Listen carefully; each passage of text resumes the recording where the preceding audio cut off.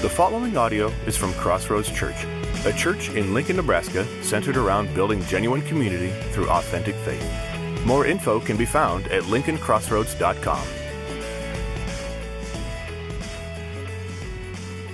Everybody said, amen, amen. Well, we're coming into a season, I believe. Again, we're celebrating Good News Club. We're talking about Family Fest. Like, I believe we're coming into a season in our church where God is kind of, and even talking about Acts, where God is highlighting some things for us. And you know what I think that is I really believe it is what we talked about in Acts chapter 1, when Jesus said, "You'll be my witnesses." Like, I want to talk about this a little bit here today, this being a witness thing. But here's the thing. I believe that being a witness is confusing and hard, and I think sometimes we've overcomplicated some things. And I know we've talked about this a little bit, but if we're to look at it, we're in Acts chapter 3. You can turn your Bibles there if you're ready to go. But if you look at it in the broad strokes of things, right? In Acts chapter 1, what happened? Jesus said, you're going to receive power and you're going to be a witness. And then in Acts chapter 2, what happened? There was kind of this initiation of just that, this filling, this power. And then what happened after the power shows up? Peter gets up and he became a witness, right? Now in Acts chapter 3, what we're seeing, I believe, is a practical, personal application of what Jesus said to do. Be filled with power, or be a witness and be filled with power. Okay? Power to witness. And so I'm excited to see what this looks like. So if you got your Bibles, you can follow along with this here. If not, we should have it on the screen for you. But let's just jump right into Acts chapter 3. It says, one day, Peter and John were going up to the temple at the time of prayer at 3 p.m. Now, a man who was lame from birth, okay, I got to be honest. Okay. Confession time. Anybody ever have unholy moments while you're reading the Bible? Like, okay, so this thought, I've never had this thought before, but I was reading the Bible and I was reading this and I thought, lame from birth, that sounds like a dig that one of my kids would say to the other one. You're lame from birth. Your mom's lame from birth. Anyway, focus, Swihart. Okay. Different kind of lame from birth, all right? All right. A man who could not walk since the time he was born, was being carried to the temple gate called Beautiful, where he was put every day to beg from those going into the temple courts. You see, if a person was lame from birth, if a person was unable to walk, especially if it was a birth defect, they were in some capacity disabled at the time of birth, like here, there's a variety of things that would happen to them. One, there's not like welfare system in place then as there is today. And so unless you had a family who is financially capable of taking care of all of your needs, you'd find yourself inevitably begging for the rest of your life. Now, in this very, very spiritual culture that this story is taking place in, there was not only the physical ramifications of this being lame, not being able to walk, but there was also this thinking that said that if you were born with some kind of issues, there was a reason for it. Either your mom or your dad or both had some kind of sin issue that caused this disability, or you either somehow sinned before you were born and therefore was born with this ailment. Or maybe even this, God being sovereign knew that you were going to be a sinner, so he gave you this curse before you were even born to pay for the sins that you had not yet done. And so there's a social stigma that would go along with this, even beyond the just simply begging for money. So here is this man who's hurting. Here's a man who's wounded, not only in his physical body, but just emotionally taking the toll of this for his entire life. And here he is sitting at the temple gate, and he's been sitting there, it says, for his whole life, every single day. They'd come to the temple. The temple had a variety of entry points. Here he is at one of those entry points. He's by this gate, and he sits there every day. He's got somebody in his life, family members, friends, I don't know, that at least brought him here to let him beg, and there he would sit every day. And it says, when he saw Peter and John about to enter, he asked them for money. Right? Just doing what he does every day. It says, then Peter looked straight at him, as did John. They're both looking right at him. And Peter said, look at us. So the man gave him his attention. They're having this moment. He's expecting to get something from them. Then Peter said, silver or gold I do not have, but what I do have, I give you. In the name of Jesus Christ of Nazareth, walk. Taking him by the right hand, he helped him up, and instantly the man's feet and ankles became strong. He jumped to his feet, and he began to walk. Then he went with them into the temple courts, walking and jumping and praising God. I love even the jumping part. Like, he was just pumped. Like, let's use these legs, right? He's jumping and skipping, and he's dancing all over the place, and he's just praising God for what had just taken place. And it says, when all the people saw him walking and praising God, they recognized him as the man who used to sit begging at the temple gate, called Beautiful. Why? Because he's been there his whole life. And they were filled with wonder and amazement at what had happened to him. Okay, let me say this from the beginning. You know, my goal, my heart in this whole study of Acts is to stay as close to the text as possible. Now, here we're talking about this miraculous healing. So when we look at narrative, we have to understand a few things, right? We've talked a little bit about this, but one, we have to understand it for what it is. It is narrative, right? This passage is not like a guide for DIY miracles, right? Do these 3 steps and you'll have your miracle by the end of the day, right? Like that's not what we're looking for. This is a narrative. We're supposed to receive it for what it is. Like, hey, this is an incredible story that took place. And here's another thing: we're supposed to look for principles that are in the text. And so that's what we're going to do. I do believe that God still heals miraculously, even in this way. I do believe God uses doctors to implement his healing in his time and his way. But I believe God works in the supernatural. Just be careful, because if you read, I love it. Jesus, the apostles, like those who are doing miracles, the miracles are done in so many different ways that it's like impossible to say, this is how you do miracles. That's not the point of the text. I don't believe it was ever the point of Jesus. But rather, we look at this story and say, okay, what can I see in this? What can I learn in this? And what I believe we see in here is Peter and John doing what Jesus told them to do. Peter and John living out what Jesus said was going to happen. In fact, this is kind of a two-parter. Acts chapter 3 is really one story. We see the event, and then we see what happened after the event. So next week, we'll pick up in verse 11. But for right now, I just want to look at what happened when this man was healed. You know, I started off by saying, like Jesus said, to be a witness. And when we hear that phrase, we so often automatically go into, I don't know the words to say. Right? I don't know all the theology. I'm not sure about the doctrine. I got questions about this or that. Right? So what I want to give us here a little bit is like, how do we prepare ourselves? How do we put ourselves in position to be a good witness? I know there's a lot of people who like prepare to share their faith like their whole life and they study apologetics, but they never put themselves in a position where they ever actually have to use it. What Peter and John were doing right here, though it wasn't just to try to leverage something, they didn't have an end goal. Their end goal was to listen to the voice of the Holy Spirit and follow his leading. And clearly, God was saying something here about this man's healing, and they walked in obedience. But I think there's some principles here that are going to help us. Like, how do we live this life out? What are the characteristics? What are the characteristics of a good witness? Here's what's interesting to me. As we talk about witness, and oftentimes we think about, Jesus said, you'll receive power and you'll be my witness. And we think of like salvation and witness, like witness is like a higher step. Like first, we all just enter into this grace thing. But listen, do you remember when Jesus called Peter? Listen, his invitation to the life of Jesus was simultaneous with his invitation to the mission of Jesus.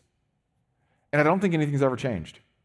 Do you know what I'm talking about? Remember, he calls Peter. He says, hey, come follow me, and I will make you what? Fishers of men. He used his own, although Peter had no idea, I'm sure, what he was talking about. But listen, this is what I want you to hear today. Your salvation and your calling are inseparable. Your salvation and your calling are inseparable. If you've received the grace of God for salvation, you've received a call of God into his mission. And there's certain things that I think that we do that kind of keep us at arm's length from fully engaging in what God has called us into. But friends, I believe there's never been a better time to step into God's calling than today. God, it doesn't even matter really how you view yourself. God has a call in your life to impact other people for his kingdom. God's plan, we have to get this, God's plan for your life is not just about your life. God's plan for your life is not just about your life. And God told Peter that from day one, and I hope you've heard him say that as well to you, that God's going to make you fishers of men. Okay, so now you're going like, what is this? He didn't tell anybody about Jesus yet. This is the setup. And part of it is just like as we learn to listen to the voice of the Holy Spirit, as we learn to engage in the places that God is leading us, opportunities begin to open. Doors begin to open. Do you ever know those people who it's like they're always telling somebody about Jesus, and you're like, I don't even know if I could create that many opportunities. Anybody know anybody like that? Where you're just like, man, they're just like always talking about Jesus. They're always, right? And I know people like that. You know what? That shouldn't make me go like, well, I don't have those, like, why? It should make me go like, how does he live his life? How does she live her life to position herself to talk about Jesus so much? I want to do that. Well, let me show you. Let me show you. Let Luke show you how Peter and John positioned themselves to be able to share the gospel in a meaningful and a powerful way. I think we see it in this story. All right, so let's dive in here. I want to talk about 4 characteristics of a witness. There are way more than 4, but here's what we see in our text today. 4 characteristics of a witness. The first one is we got to see. We've got to see. First characteristic of a witness is that we see people when others just see the need. We see people when others just see the need. I want you to notice something. It says, when he, the beggar, the lame man, when he saw Peter and John about to enter, he saw them. He asked them for money. So I want you to picture this happening. So he's doing what he's doing. He's asking anybody that walks by for money.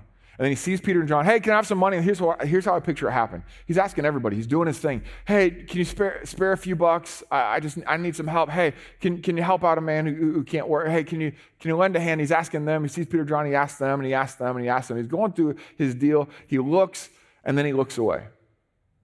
And it says this is how I know that God was moving on Peter and John in this moment, because it says, Peter looked straight at him, as did John. Listen, this is not the first time Peter and John had seen this guy before. They've walked past him many times. Get this. Jesus had probably walked past this guy many times. Side note, I don't understand why God works miraculously here but not there. I don't know. But I want to live so close to God that I hear his voice when he says, it's time that I move. Why was this man never healed by Jesus? I don't know. Why was this man never healed by Peter and John? This isn't Peter and John's first miracle. They were doing miracles while Jesus was still alive. That's just a side note. Maybe there's some of you that are waiting for your miracle. I don't know, and I'm sorry, and there's not a formula. You're not going to find it in this text. But we just walk so closely with Jesus that we listen to his voice and we're ready to respond whenever he acts. Anyway, here they're walking along, and Peter and John, there's something came on them. They're like, okay, this is the moment, because Peter and John both looked at him. They looked intently at him. And then, I love this, Peter looked straight at him, as did John. Then Peter said, look at us. So the man gave him his attention. Have you noticed something? Like, here's the deal. When somebody's in need, we know the drill, don't we? When somebody is in need near us, we know the drill. There's one rule. When you're around somebody who is in need, there is one critical rule, and we all know it. We all know it. Don't make eye contact. That's the rule, right? Right? We know how it goes. I know there's somebody in need right over here, but if I can do my best to not make eye contact, why? Why? Because here's the deal. Like, Hollywood knows this, at least Hallmark does. This is like the premise for, I don't know, about 30% of the Hallmark movies, right? There's an exec somewhere in this high office who wants to turn a Christmas tree farm into a parking lot. And he's ready to go. Sure, I know he's got mouths to feed, right? But the moment that the big exec meets the tree farmer, his heart is melted, and he becomes the next Santa Claus. Right? Like Hollywood understands this. That like as long as I can keep a need, because here's the reality of the world that we live in. We're constantly inundated with need beyond our ability to meet, right? And so part of it is just self-preservation. I keep a healthy level of distance between me and the need. I can be aware of the need all day long, but as soon as I look through the need and see a person, I know I got to do something. And so then it's either going to cost me or I have to be a royal jerk. We all feel it, right? And so, I believe I'm getting the person right, but I believe I heard Dr. Lawrence Chatters from the University of Nebraska say this week, essentially along these lines. He says, whenever I'm feeling down, whenever I'm feeling bad about myself, whenever I'm kind of low, he says, I always go to volunteer. I don't know about his faith or anything about his faith whatsoever, but I know that he's figured out a principle that God integrated into our human existence. And that is this, is that whenever I'm not feeling good, whenever I'm feeling down, if I can learn to see people and serve people, I get my attention off of myself, and all of a sudden there is something divine and supernatural that takes place as my entire perspective gets shifted. But we're good at not seeing people, right? Here's one of our best ways of insulation, right? Because the truth is we don't want to see people. As much as we say that we do, like deep down while you're sitting in church, I want to see people. No, you don't. Because it's hard to see people, to see through that need. So what we do is we love to pass judgment. Because if I can pass judgment, things like, why don't they get a job? Right? The responsibility is not on me anymore. We don't know their story, we don't know their situation, but if they just got a job. Hey, look, I know they're in a rough spot, but look at that person. They were in the exact same spot, but they got out of it. They made something of themselves. They fixed the situation. They're not crying about it. So I pass judgment. Or here's our personal favorite. This creates the greatest level of insulation between ourselves and actually seeing people, is they brought it on themselves. They're an addict. They brought it on themselves. Everything that happens from then on out is not my responsibility, and I create insulation between me and them. If they'd have just made some good decisions, if they just wouldn't have done that, if they would have just done what I've done, and what we do is we create insulation between our heart and actually feeling a need and seeing a person. But here's what Peter and John did. They walked on, they felt the move of the Holy Spirit. Again, listen, I get it. We cannot meet every single need that we come across.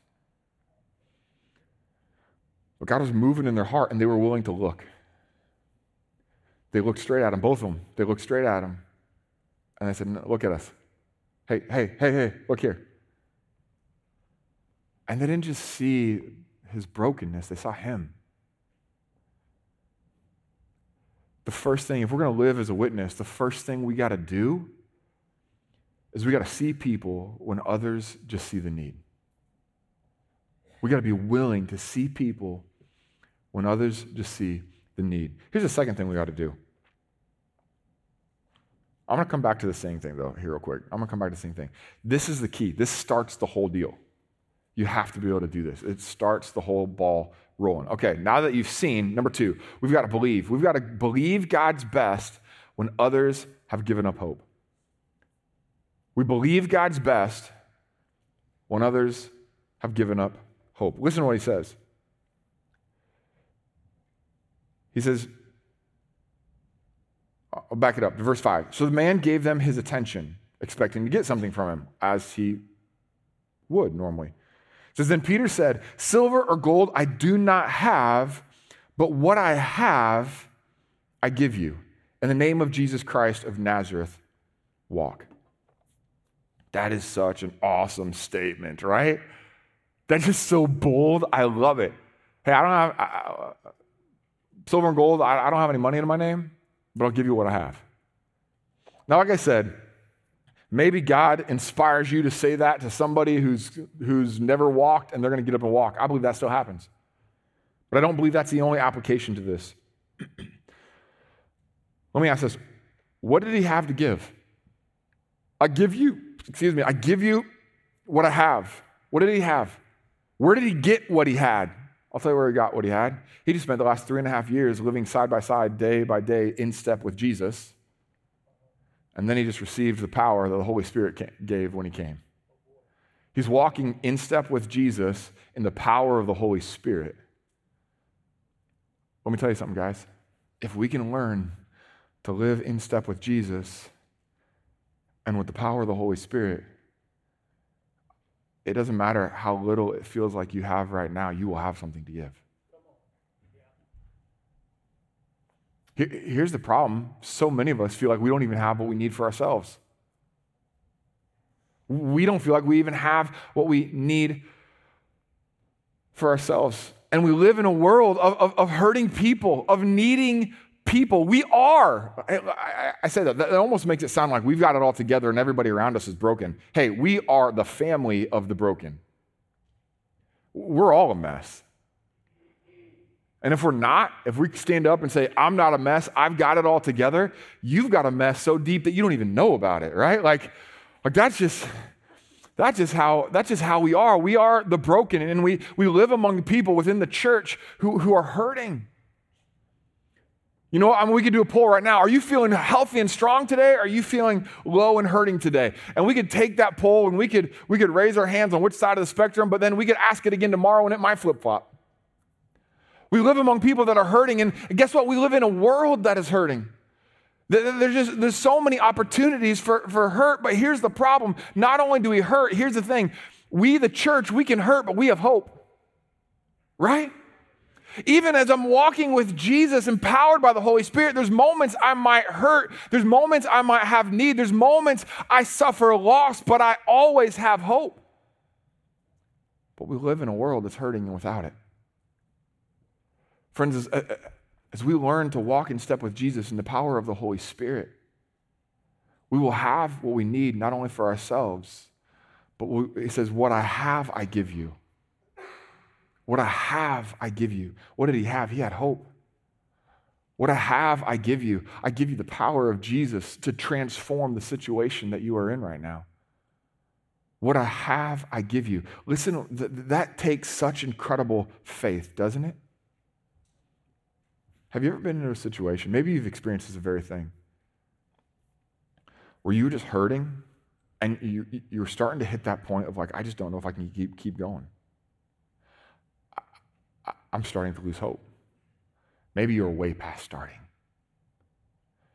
And somebody saw you. And they didn't just see you, but they looked at you and they said, don't give up, because I believe that God wants to do something in you. They looked at you and they believed when you couldn't. They had faith when yours wasn't there. Friends, I've been in situations like that where I'm like, man, I'm tired, I'm worn out. I don't have the mental, emotional, and spiritual capacity right now in order to be able to see anything other than the struggle that I'm facing right now. But listen, if you and I will listen to the Holy Spirit, if you and I will walk in step with Jesus, empowered by the Holy Spirit, it's not just about seeing the need, but it's about speaking in faith that God is going to show up not only in my life, but in the lives of the people that I care about.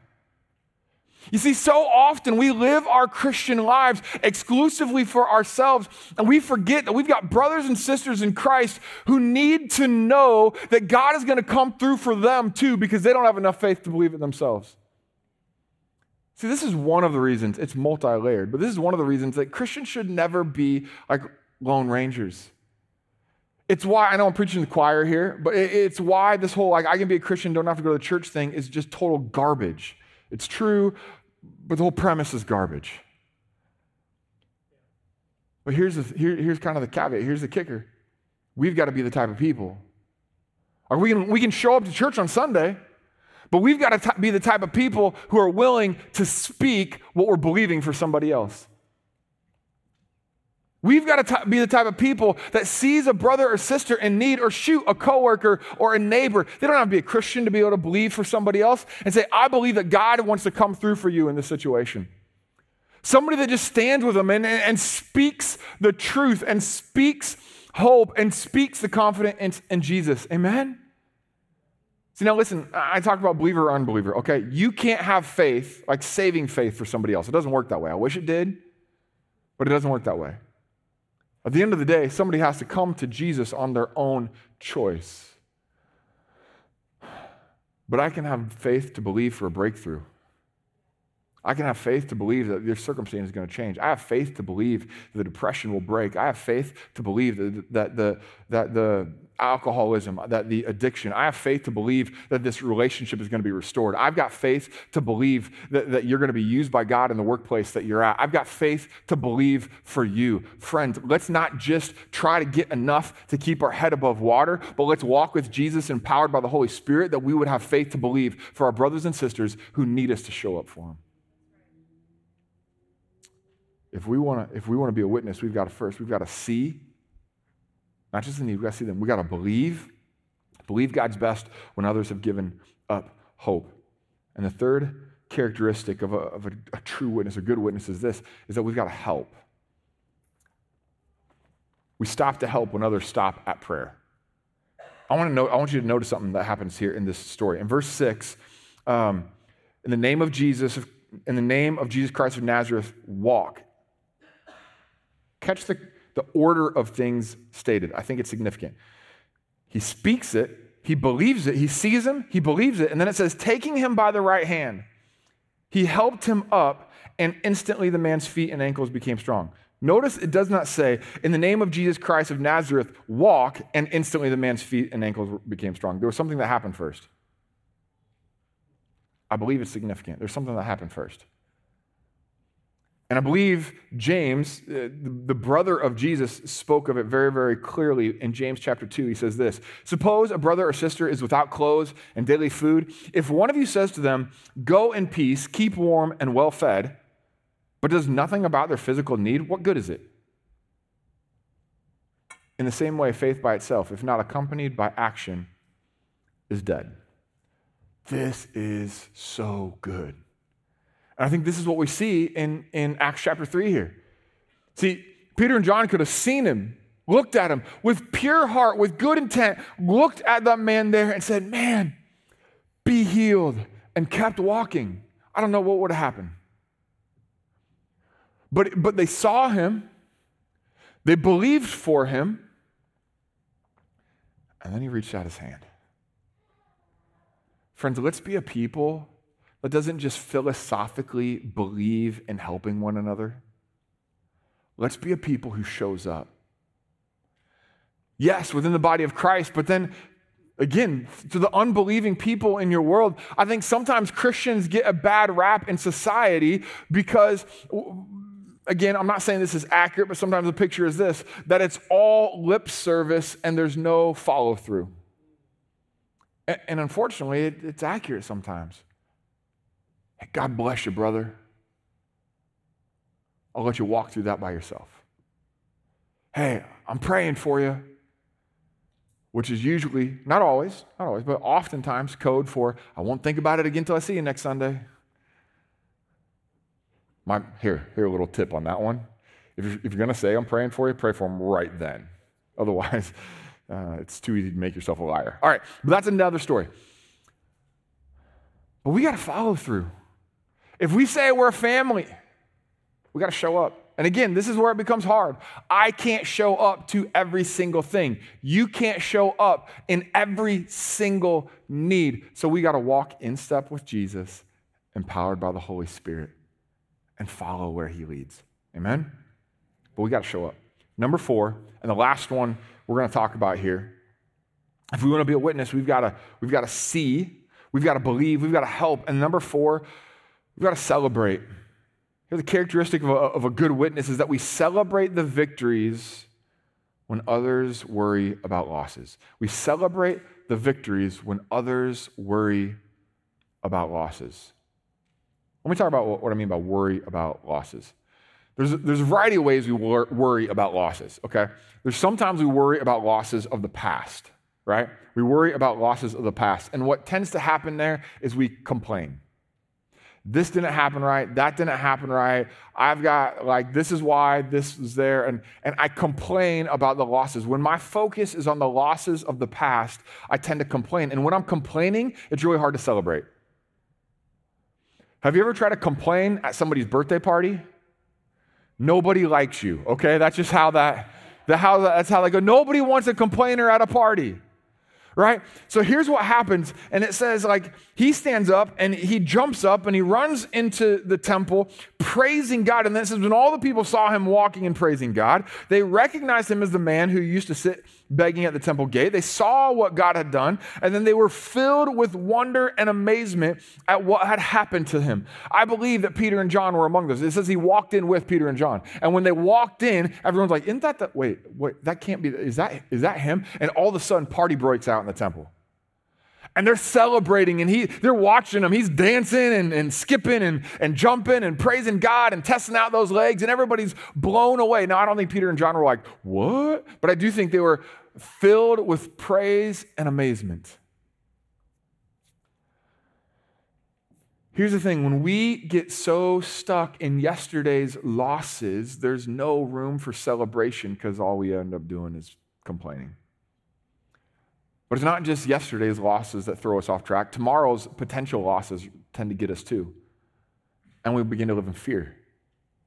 See, when we're stuck on tomorrow's losses, I want to make sure that doesn't happen, or what if, and fear and anxiety begin to overflow. Like when we're complaining about yesterday's losses, there's no reason to celebrate. But when I'm afraid of tomorrow's losses, there's no joy to celebrate. Trying to force yourself to celebrate without any kind of joy whatsoever is an uphill task, isn't it? I don't feel like, wow. Well, you can grit your teeth and force yourself to sing happy birthday if you like. Or you can let go of the fear of that unmet expectation of tomorrow. It hasn't even happened yet, but fear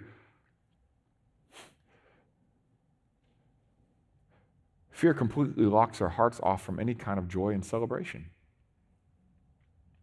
Here's another possible one, is that some of us, because of to work against or to fight against loss, we become so overwhelmed with pushing and work. We just go. Man, God shows up there. Okay, cool. What's the next thing? What's the next thing? What's the next thing? And we begin to live in this place of the next thing. And we're so fixated on the next thing. We're so fixated on pushing and accomplishing and going and producing that, guess what? We just don't have time to celebrate. What if Peter and John were like, hey, guys, this is real cool and all, but we came to pray. So I think everybody just needs to calm down. We've got to accomplish the next task before us. Right? That would be silly. What if they're like, you know what, guys, we can't celebrate this. I just can't get out of my mind, the fact that only 3,000 people were saved and not 4,000. It's just weighing heavy on my heart. We've got to learn to be people who celebrate. So let me ask you this. What if we celebrated more than we complained? What would happen to our life if we just became people that celebrated more than we complained? Well, here's the honest truth. I'll be the first one to acknowledge this so you don't feel isolated. Complaining is way easier. Right? It's also oddly enough, it's more socially acceptable. If you want to fit into a particular crowd, just pick the right thing to complain about and you will find friends.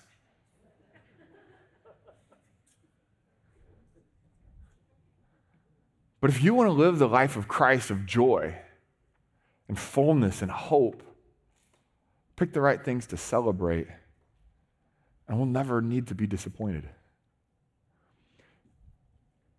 You know, I think sometimes we do celebrate, but then we forget really quickly. Anybody else do that? We forget really quick. I think the best picture in our society today is Thanksgiving to Black Friday. Like, isn't that just like it just always gets me. I used to be super cynical and like, I don't know. And I am maybe a little bit about it, but it's just funny, right? Like, God, thank you for your abundant blessing for my life. Amen. Guys, eat fast because I got to trample a Walmart worker in like an hour, right? Like, it's funny, but here's the reality. We do that all the time. Hey, God, I'm going to check in on Sunday morning. Praise you. You're so good. We wake up Monday morning stressed out of our minds. Guys, he's still good tomorrow morning. Let's keep celebrating the victories that we have in him. What if we learned how to do this on a regular basis? What if we celebrated what God has done more than we complained about what he hasn't done? Now, here's the big thing on the celebration. I'm going to take this to the next level. Some of us just need to learn to celebrate in general for the things that we see in our life. I'm going to take it to the next step. The celebration wasn't about Peter and John.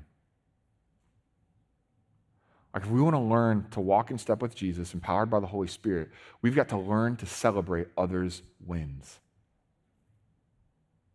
Oh, I just had an illustration right now that popped into my head that's so raw, I don't even know if I can share it. And if you're a football fan, I won't even say it. I won't even say it. But in all seriousness, though, can I? Here's the deal. And unlike a football game, not everybody else's win is a mark on my record. For some reason, we take it like that. If you win, it means I didn't win there. Or if I already won there and you won, now it discredits my win. I see God do something in my life, or God moves in a similar way, and what is my knee-jerk reaction? Oh, yeah, let me tell you my story about my win too. God provided healing in your situation. I'm still praying for healing. I can't celebrate that yet. You've got freedom over your addiction. Why do I still struggle? Why does your freedom instantly take me to my struggle? Friends, we have to learn to celebrate the victories of others because we're the body of Christ. We're on the same team. A win for you is a win for me. We've got to learn to celebrate one another. Now here's where the whole thing gets really, really cool, okay? This process, see, believe, help, celebrate, it's cyclical, circular, okay?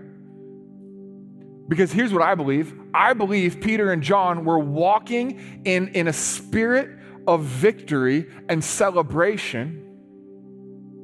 And as such, their eyes and their hearts are full. And when I'm walking in the fullness and the victory of Jesus, I have eyes to see, which gives me a heart ready to believe, which gives me a plan of action to help, which causes me to celebrate another victory, which fuels me to live in hope and victory for the next thing that God wants to do.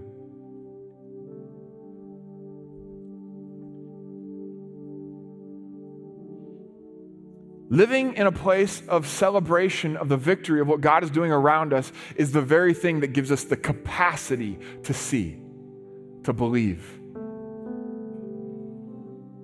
to help, and then to celebrate all over again. You know what? There's probably some of us in here, you hear this and you actually feel more like the lame man than Peter and John.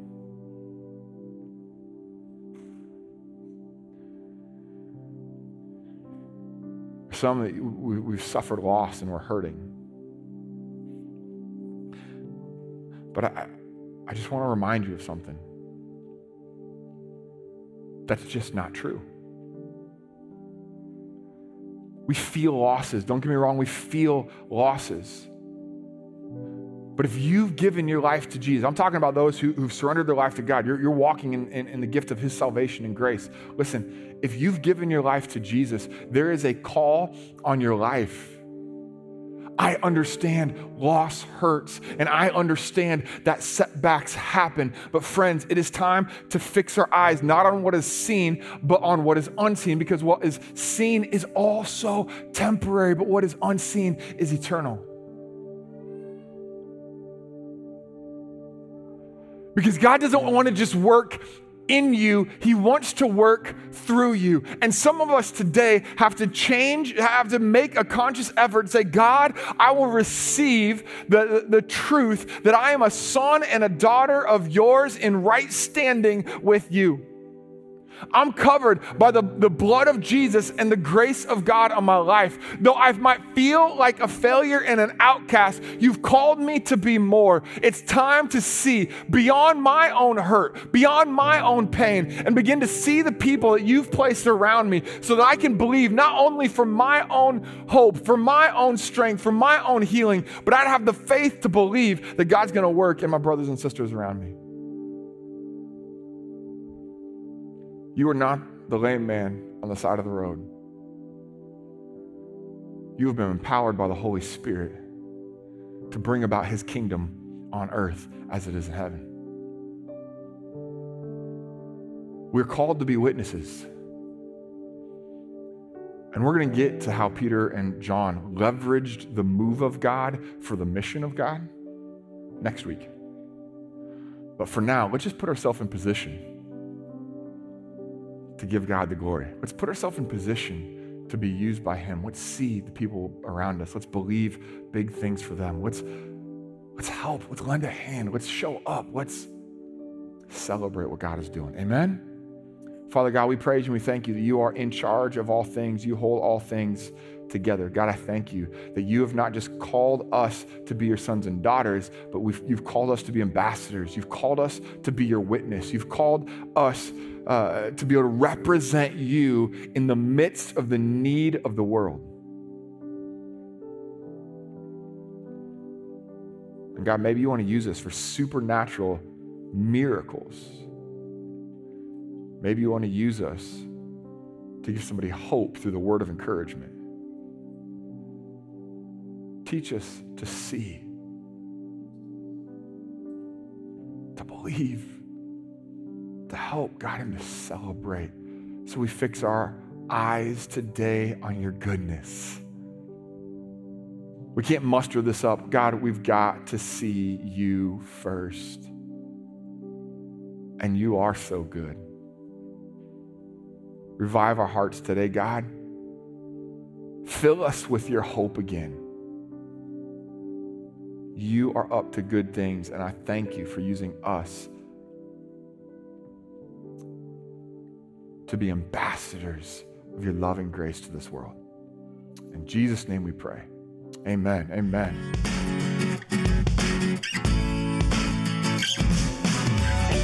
Thank you for listening to this audio from Crossroads Church.